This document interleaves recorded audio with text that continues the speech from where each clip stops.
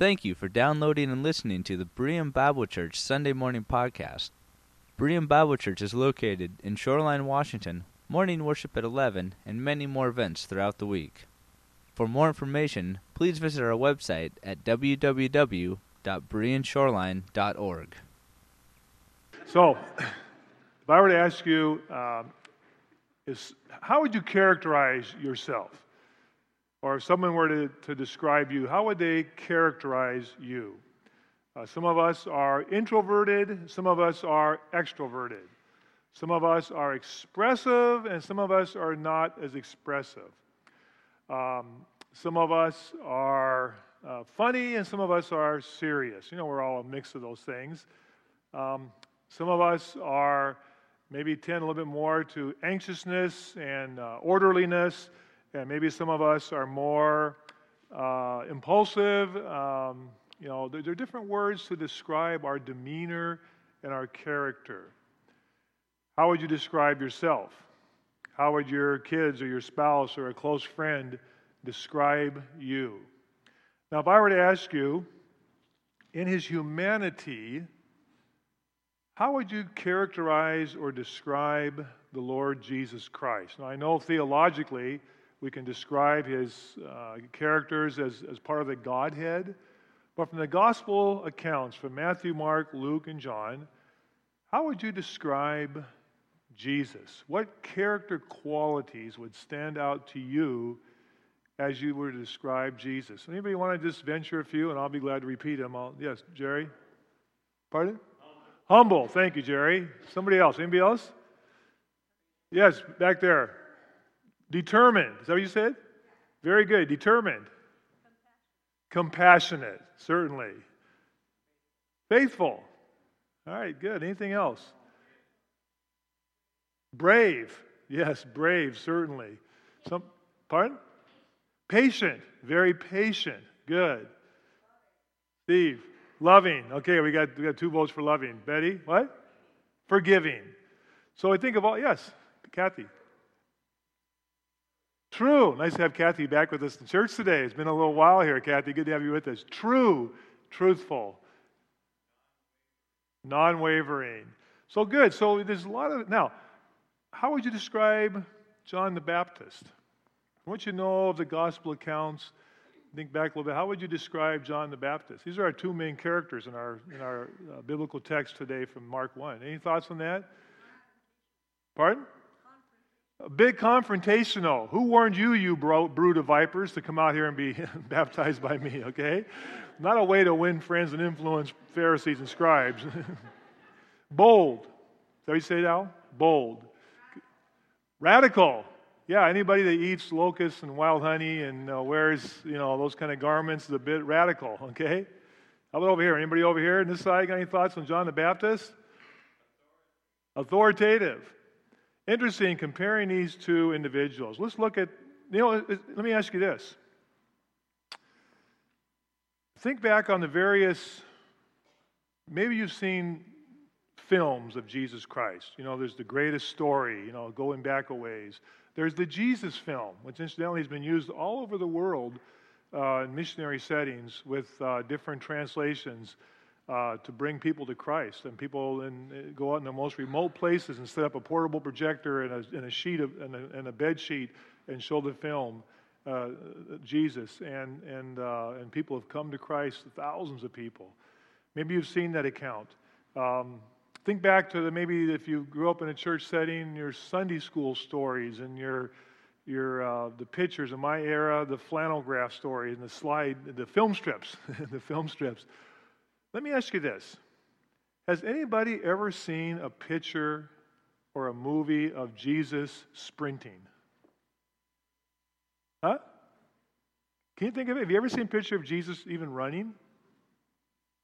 I got to think about that. I can't ever think of ever seeing a picture of Jesus running, or even that he's in a hurry. And in fact, in the Hollywood presentations and in the film strips, and now in the videos, generally Jesus is quite patient, pretty serene.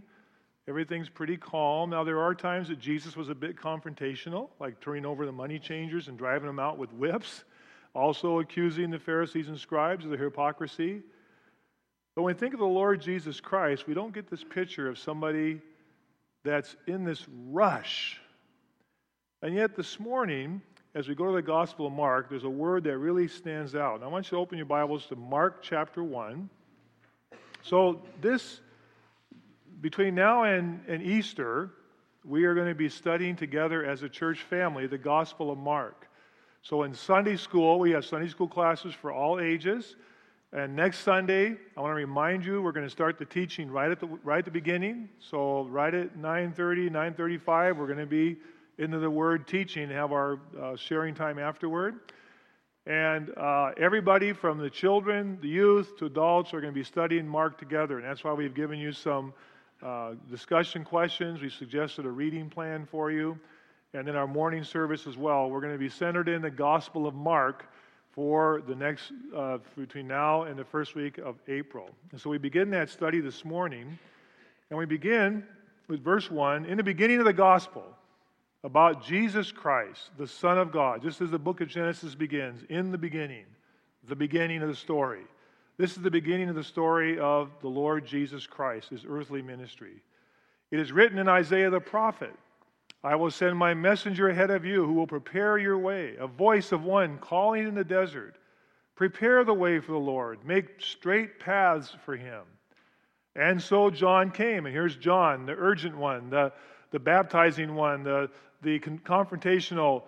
You don't see pictures of John, kind of sitting down comfortably and people coming to him. You always see him in action, doing things and preaching. And he says he preached the baptism of repentance for the forgiveness of sins, the whole Judean countryside, and all the people of Jerusalem. So this is a big deal. This is not a minor event. This is a huge deal. People are coming in droves out to the Jordan River. And they went out to him, confessing their sins. And they were baptized by him in the Jordan River. John wore clothing made of camel hair with a leather belt around his waist. He ate locusts and wild honey. He was a wilderness guy. He lived in the wilderness. And he ate these things from the wilderness. He dressed like he was from the wilderness. And this was his message. After me will come one more powerful than I, the thongs of whose sandal I am not worthy to stoop down and untie. I baptize you with water, but he will baptize you with the Holy Spirit. And thus begins the account of the Gospel of Mark. And it begins with Matthew and Luke begin as we've just celebrated the Advent season and Christmas. They begin with the stories of the birth of Christ. Mark goes right to the action of Christ as an adult of his public ministry.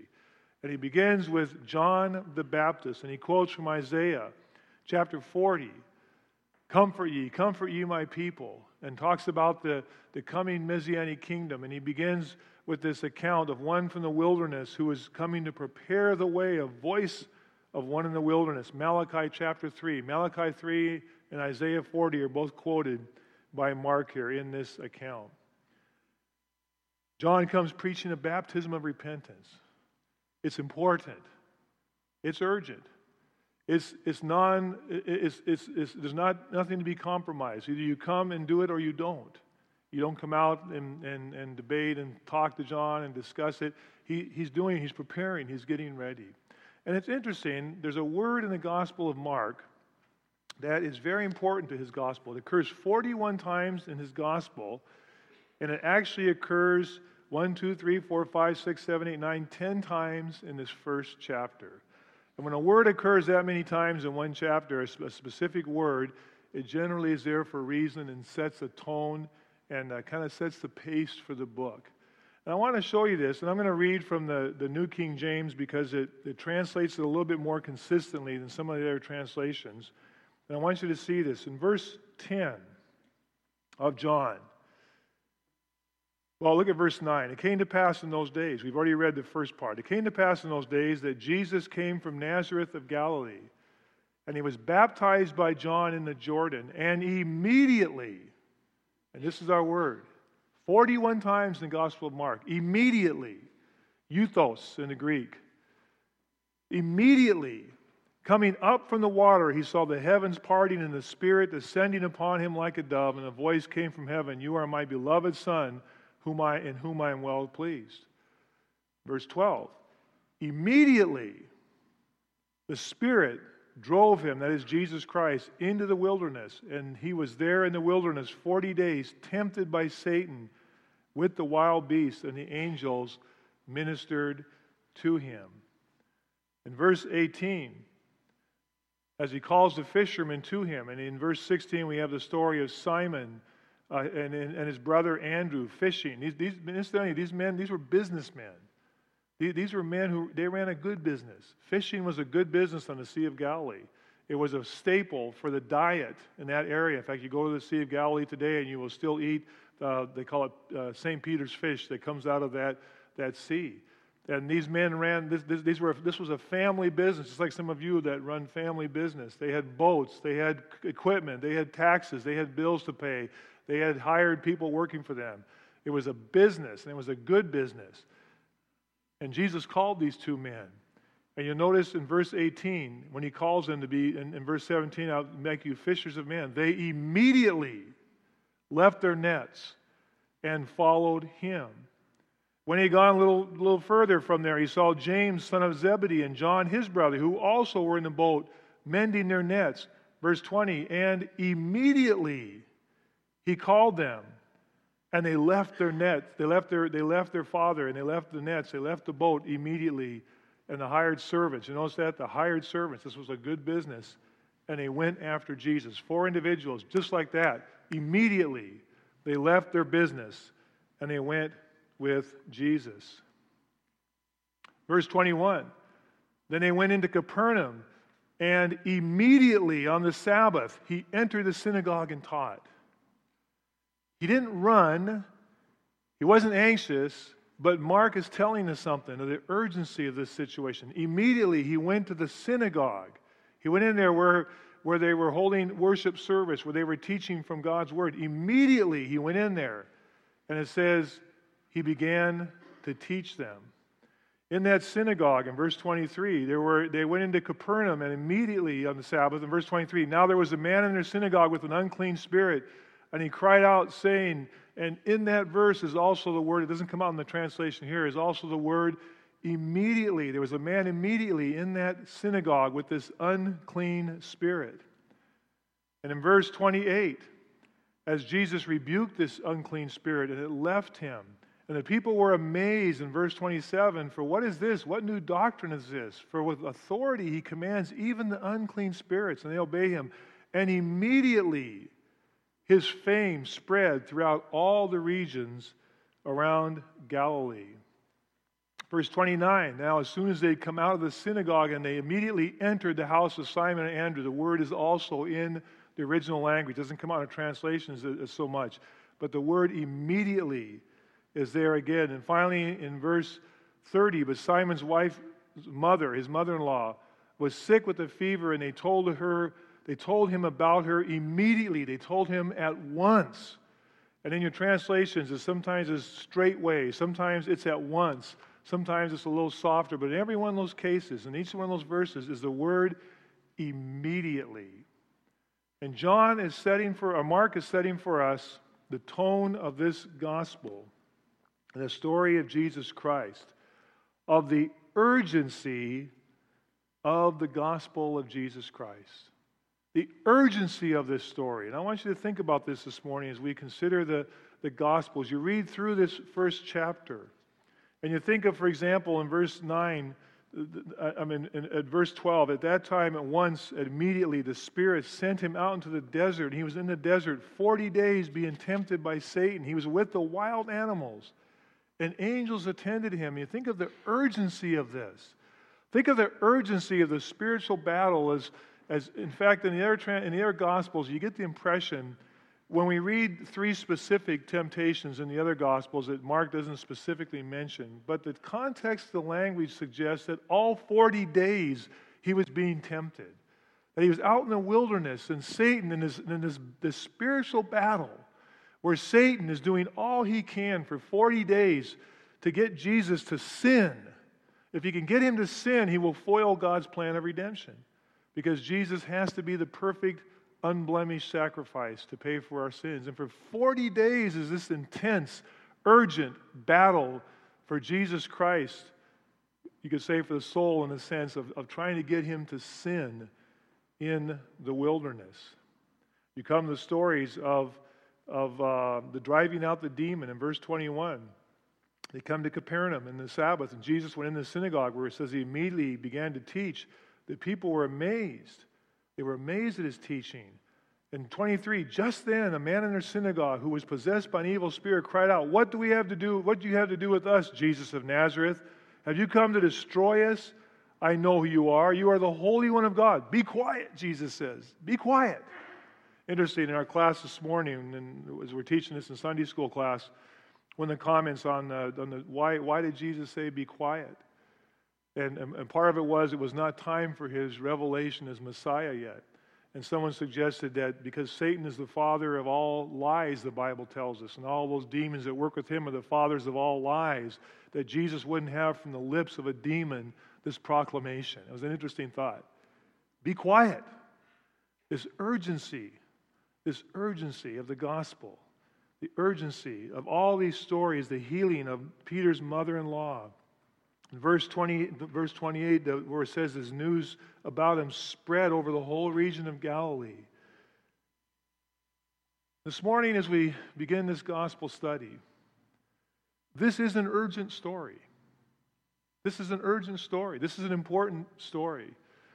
When you think about the history of the world and the fact that Jesus Christ, God himself, came to our earth, was born as a babe in Bethlehem, as we've celebrated this last month, grew up, and now begins his ministry. 3 years of ministry. 3 years is all. Just 3 years. Think of how short 3 years is. How fast has it gone since 2012 to 2015? 3 years of ministry. And what he is going to do, and what he is going to say,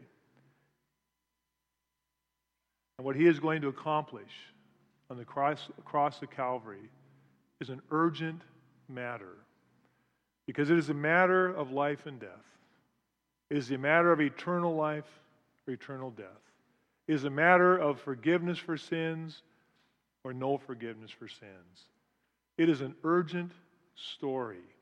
And every aspect, every moment, every second that God is on earth as a human, fully God and fully man, everything about that story is an urgent story. And the Gospel of Mark includes for us the urgency of the gospel. And 41 times he will use this term immediately, immediately, immediately, immediately. How urgent is the gospel of Jesus Christ in our lives and our ministry today? Is it an urgent matter? Is there an urgency? Is there an urgency about teaching the gospel? Is there an urgency about teaching our young people? Is there an urgency about sharing the good news, the story of Jesus Christ? We are going to see this as we go through the Gospel of Mark.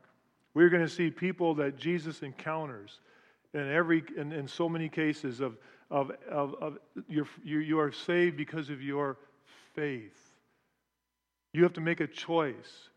You have to make a choice. And even Pharisees and scribes come to him, some by night, like Nicodemus. They come at night. He's a religious leader, and Jesus says, "You're a religious leader and you don't even understand this. You have to be born again." It was an urgent matter. What do you think about this? What is your decision? Follow me. To those fishermen on the Sea of Galilee, as Jesus, and they probably, I'm sure, have already heard about him. Maybe they've heard him speak. He is headquartered. He is based in Capernaum, this little village that's on the northwest corner of the Sea of Galilee, which we have visited. When you go to Capernaum, it's one of my favorite places in Palestine and Israel, because in Capernaum you get to walk and you get to go in there and sit down in the synagogue. It's open. There's no ceiling. But it's the ruins of the synagogue, and even though it sits above the one that Jesus actually was in, we know that. We know that the one that Jesus was in is below it. It's been built up over it, but it's the exact same floor plan, and it's the exact same place. And you sit there in that synagogue, on that stone bench and these ruins around you, but you can sit on the bench and you can sit right there where Jesus came and he preached and where these stories took place. And you can look out just to the east and the south a bit, and there is the house where Peter's mother-in-law. There's a good evidence that was the house. That was Peter's home, right there on the Sea of Galilee. And in this little village, this fishing village, but it was a busy place because of the fishing during this time. And Jesus, these two men that are taking care of their business. And Jesus says, "Follow me, I'll make you fishers of men." Follow me, come. And they have to make a choice. It's urgent. They have to make a choice. It's not up for discussion, either come or not. But of course, by God's divine plan, they came. 2 more fishermen, they came. Come and follow me. The gospel is an urgent matter. Gospel of Jesus Christ. I've been in the hospital this past week, and as Gary mentioned this morning, we have people right now we call end-of-life care, and dear B. Olander, who has been part of our church family, and she's down at Northwest Hospital right now, and she's at the end of her life. It's end-of-life care. It's in God's hands. It could be any time. We don't know. But it was wonderful on New Year's Day when we went and saw her, and she was just not responsive. And yet, when we prayed with her and read from Scripture, and she opened her eyes, and the biggest grin and smile on her face, I tell you, what a gift for the new year. What a gift to see that. And you realize here is a person that we're not afraid, and she's not afraid. We're not worried about where she's going to spend eternity. Sure, it's sad. It's never the right time to lose a loved one, especially a mother. But there's no fear, because the urgency of the gospel has been settled in her heart, and she is ready. It's an urgent matter. It would be a very urgent matter to think of this situation with no hope at all. It's an urgent matter. If you go to the book of Acts, one of my favorite accounts of this urgency, you think of the Apostle Paul's ministry as he traveled, and you go to the book of Acts, and in Acts chapter 26. As the Apostle Paul, as a prisoner of Rome, has the opportunity to speak to the Roman officials. And as he is speaking to Festus, the Roman official, a governor, someone who has power over him, who represents the most powerful nation on earth, Rome. And as he is speaking, this is in Capernaum, this is on the Sea of Galilee before he leaves in Caesarea, and the Roman governor for Judea. And as he speaks to him and he brings the gospel and he has a chance to give his story, and he talks and he says in verse 23 that the Christ, he tells him, would suffer and first rise from the dead, will proclaim light to his own people and to Gentiles. At this point, the governor, Festus, interrupts him. And he says, "Paul, you're out of your mind. You're crazy, Paul. You're out of your mind. Your great learning is driving you insane." I mean, he thought because he was such a scholar and he studied so much that he'd gone over the edge. You're crazy. And Paul says, "I'm not insane, most excellent Festus. What I am saying is true and reasonable. The king is familiar with these things. I can speak freely to him. I am convinced none of this has escaped his notice, because it was not done in a corner. King Agrippa, do you believe the prophets? I know you do." Paul is begging them. It's urgent. He's going to be leaving. These men have eternity to face. And look what Agrippa says to him, verse 28. "Do you think in such a short time you can persuade me to be a Christian?" And Paul replied, "Short time or long, I pray God that not only you, but all who are listening to me today may become what I am, except for these chains." And as these two Roman leaders discuss this at the very end of verse 31, this man has not done anything wrong that deserves death or imprisonment. He could have been set free if he had not appealed to Caesar. We'll talk to you later. But they never did. It was urgent. And there's an urgency in Paul's ministry and in Peter's ministry and in James' ministry and in the apostles. There is an urgency of the gospel of Jesus Christ. And I wonder today, how urgent is the gospel of Jesus Christ for me and for you as we share the message of salvation. In the gospel, or in the book of 2 Corinthians, in Paul's epistle to 2 Corinthians, to the church at Corinth, he says this. Let me just read this to you in verse 15. He says, "For we are to God the aroma of Christ, the smell of Christ among those who are being saved, and those who are being perishing. To the one we are the smell of death, to the other the fragrance of life. And who is equal to such a task?" The gospel of Jesus Christ is an aroma. And when all is said and done, it's either the smell of life or the smell of death. That's what the Bible says. It's urgent. There is an urgency to the gospel of Jesus Christ. But we go back to the Gospel of Mark, and we want to see the balance to this. Why do we never see Jesus running? If this is so urgent, if the gospel and his ministry is so urgent, why isn't he in a hurry? Why isn't he running? Why isn't he anxious? And we see this in two cases here. It is so typical.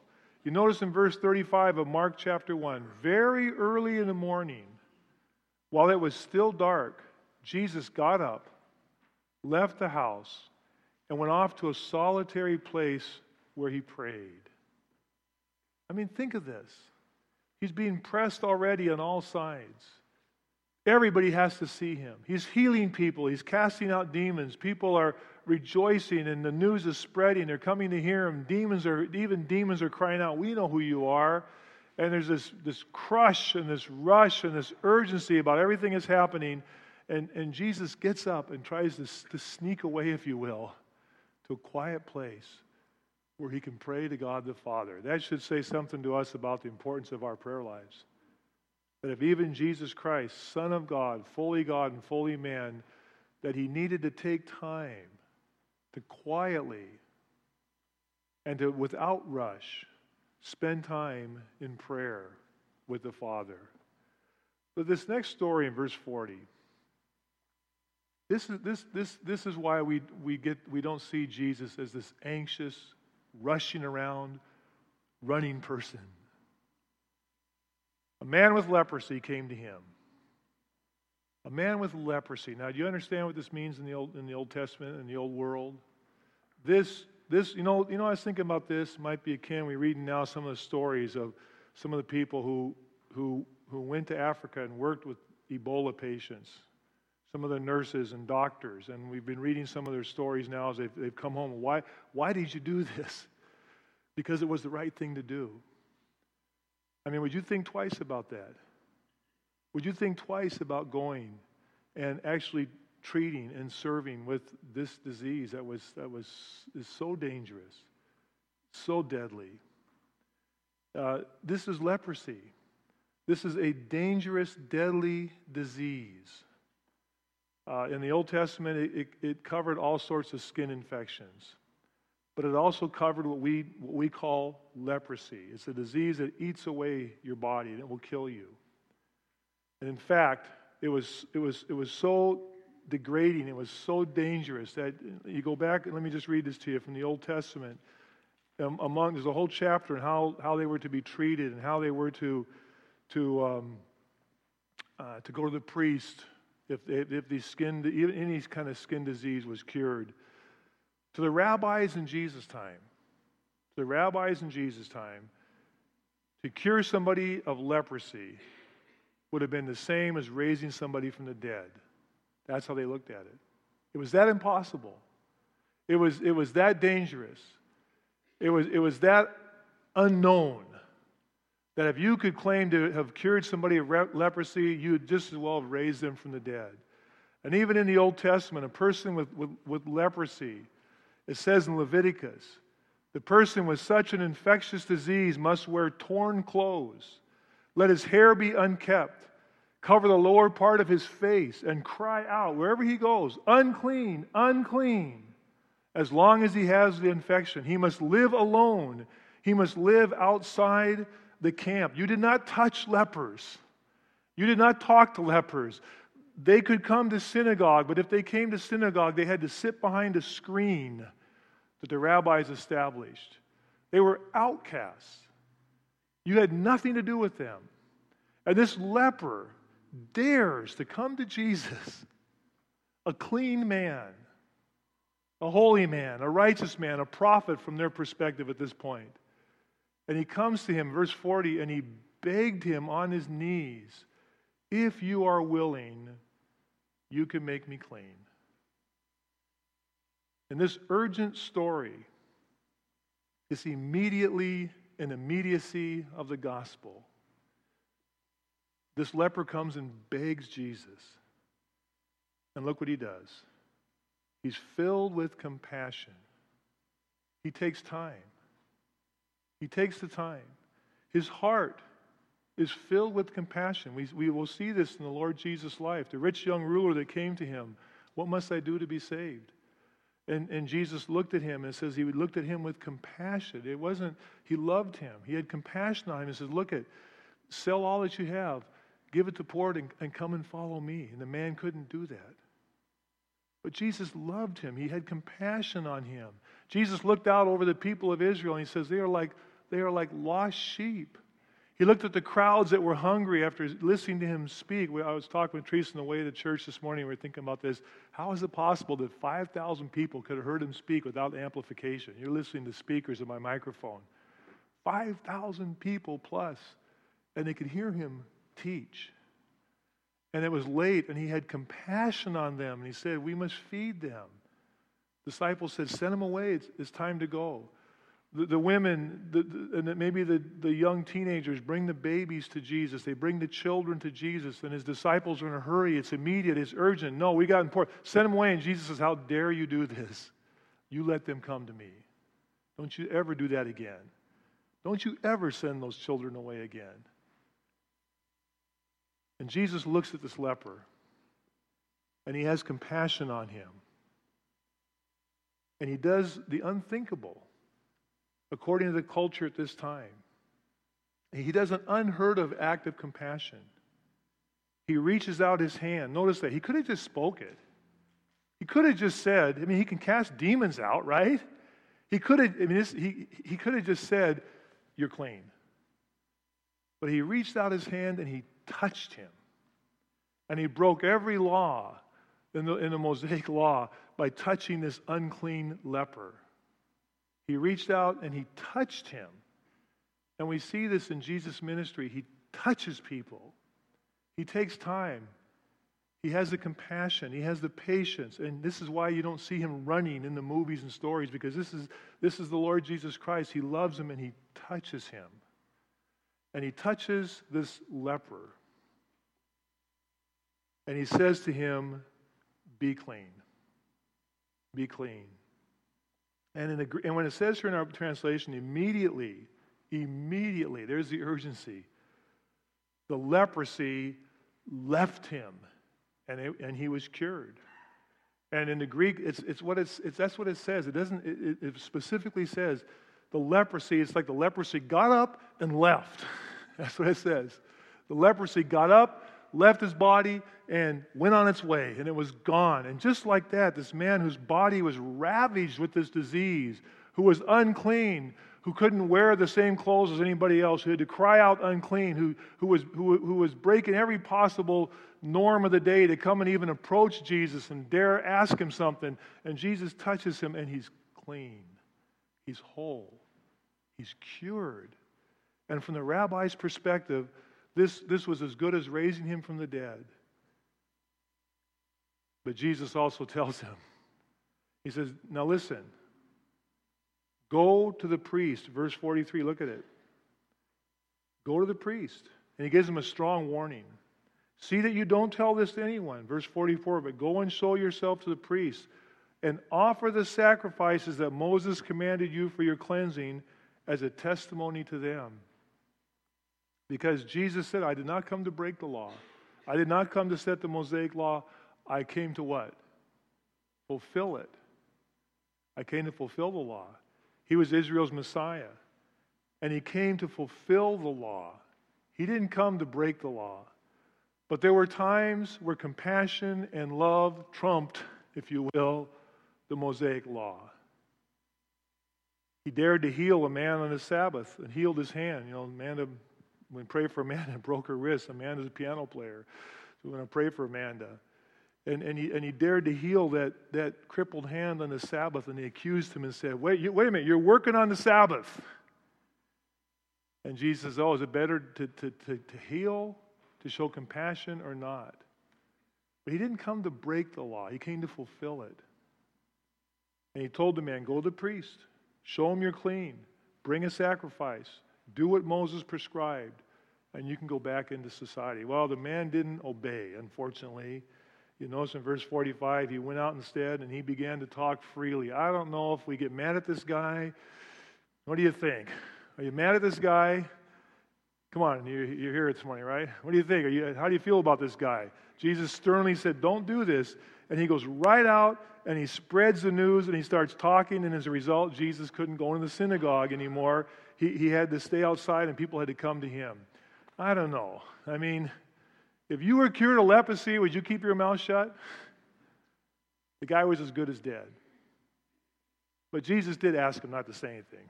Well, I'll leave that up to the Lord. You know, I'm going to give the guy a little compassion. Listen, friends, the gospel is urgent. It's a matter of life and death. It is.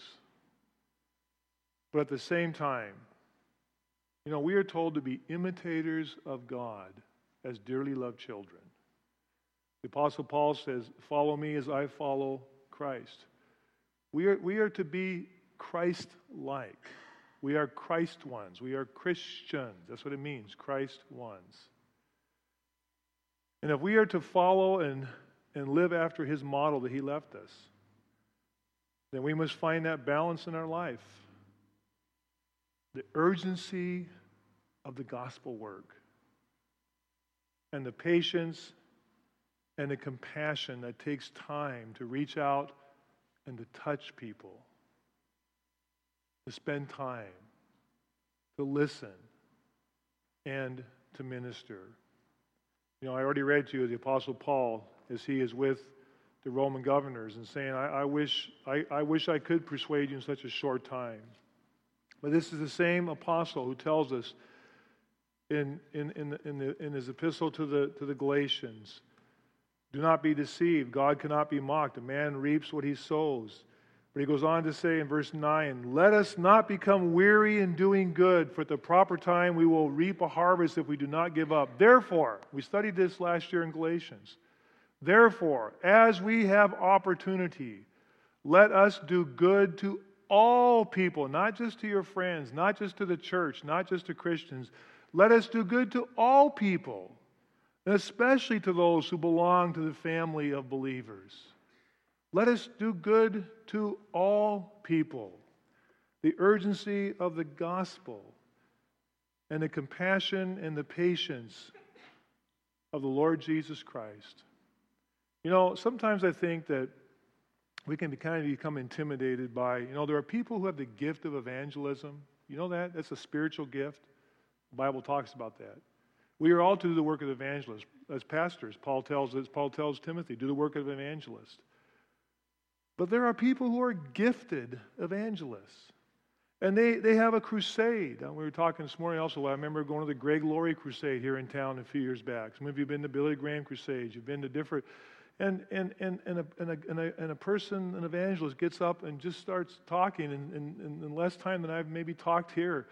And all of a sudden, hundreds, maybe thousands of people come forward. That's amazing. That's the work of the Holy Spirit. And there's also those people who have that ability to sit down to somebody in the airplane next to them, and by the time they fly from Minneapolis to Seattle, have led them to the Lord, the complete strangers.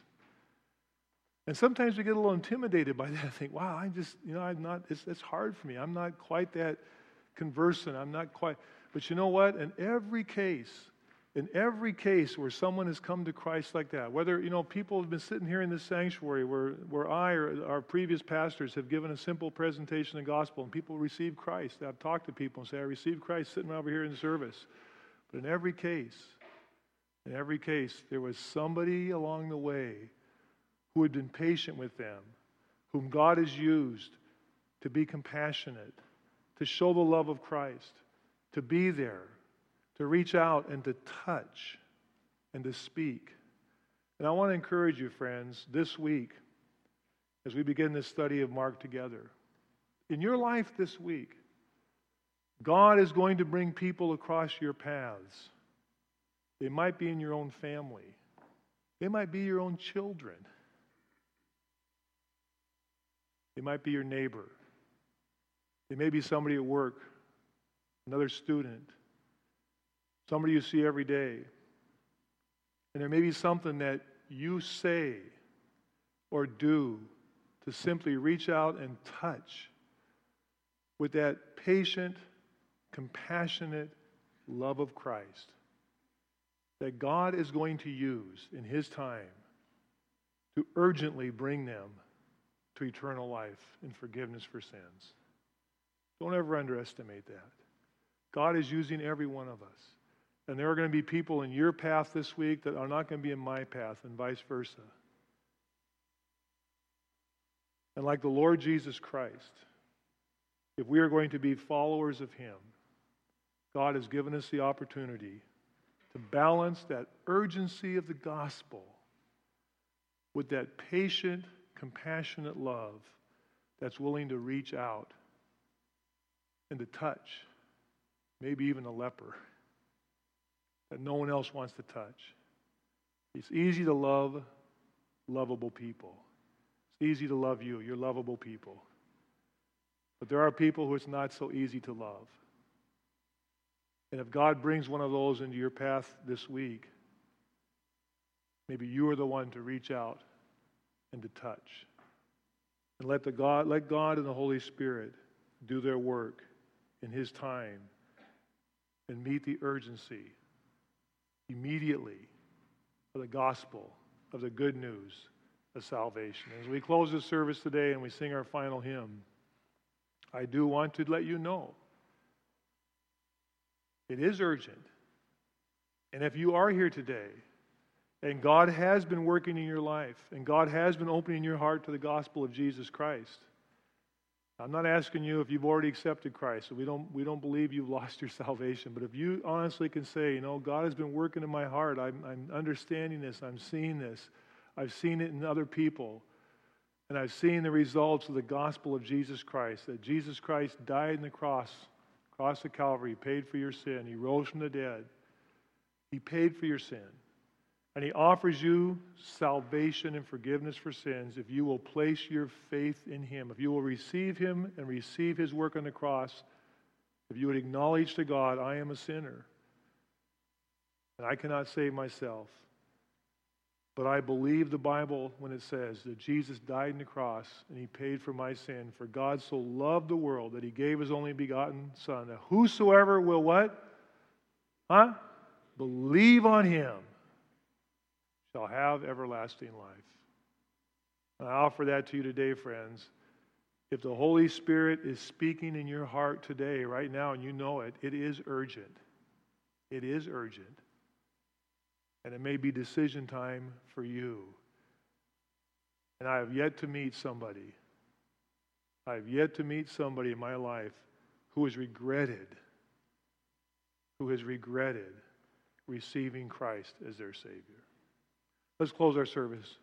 John, sing our final hymn, and I invite you to come and join us next Sunday morning for Sunday school. And we're going to continue our study into Mark chapter 2.